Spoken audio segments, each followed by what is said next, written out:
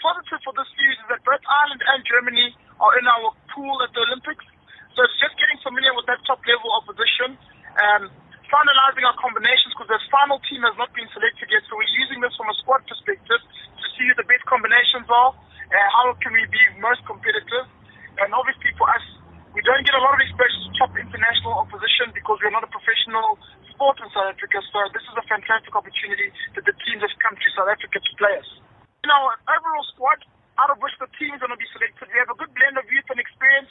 There's some exciting youngsters in the groups who are hoping come through with exposure to top-level international opposition. So I think the blend will be good.